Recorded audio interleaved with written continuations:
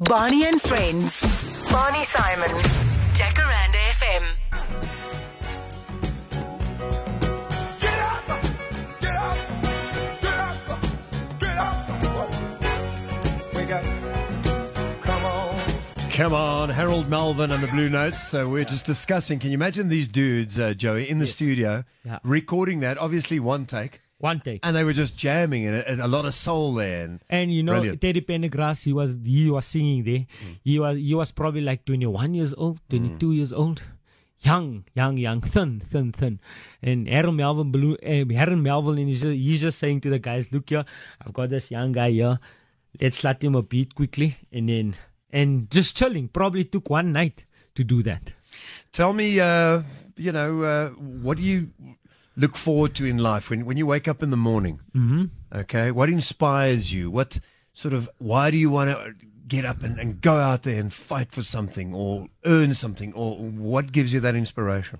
To give my children something that they can achieve anything with, but not something that they don't have to work, if that makes sense. Amazing story. When is your book coming out? I'm not even writing. Next year, come. You must start writing. Write a book. You must. I think I must write a book, yeah. One of the most amazing interviews ever, Joey Arastine. Really enjoyed your company. Man, we could be here for another 2 hours. You're just such an inspirational person. You are very talented. You are clever. And stop laughing. And you're a fascinating person to listen to. I mean, you know so much. It's amazing. We are proud of you.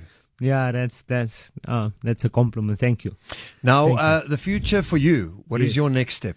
I don't know. I want to write a movie. Okay. I want to do some movies. Hopefully I'm going to shoot a movie with David Carr also this year, and John Parker. And yeah, I think I want to write a book. I was going to study a little bit more. I was telling my son that the other day. And I don't know. I don't know, to see my children grow up and give them the best I can. The situation in South Africa right now, let's look at the short term. Where are we going? Where are we heading? At least we didn't have any load shedding tonight, so we are right. But what do you think of the future of this country? I think there is a critical mass of people that is positive. And as long as that critical mass of people grow, not only in their own positivity, but the people itself, the mass itself grows, then South Africa is, because everybody that I've ever met in South Africa, no matter how much they complain, they want the country they want to make this country work. And that's important. Once you get to a point where people go, I don't care, that's when you have to worry. And we're not at that point. No, we're far from that point. Anywhere else in the world, with all this load shedding and with everything else that's going on right now, people would have lost hope. And there's very few people that I've met that lost hope. They complain.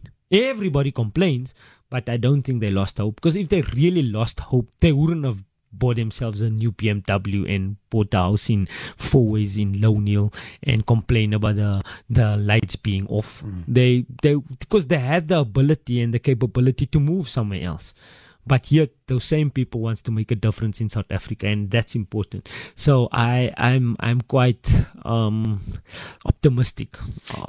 If you just remember also, we are in the position to change people's perceptions and social thinking right now, and we have children, so it's going to depend on how we raise our children. There's Kojo Buffo. These famous people walking past here tonight. Buffo.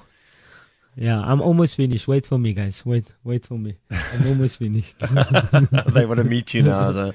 So if I tell you for the next year you're going to run this country, what would you change and what wouldn't you change?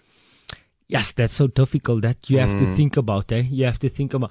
What I would definitely change is, if I had to run the country, everything that I have, I'd actually just try and sell it and use an example, like take responsibility for my, for lack of better word, for my stuff-ups. So take responsibility for your stuff-ups, firstly. And then secondly, if you take responsibility for that, people is going to go, wow, he took responsibility for that.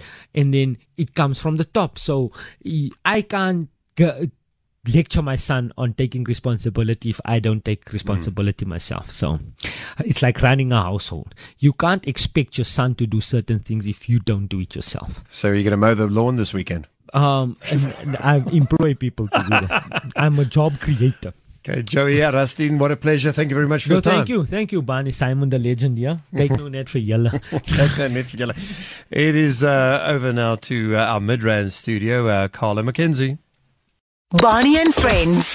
Barney Simon.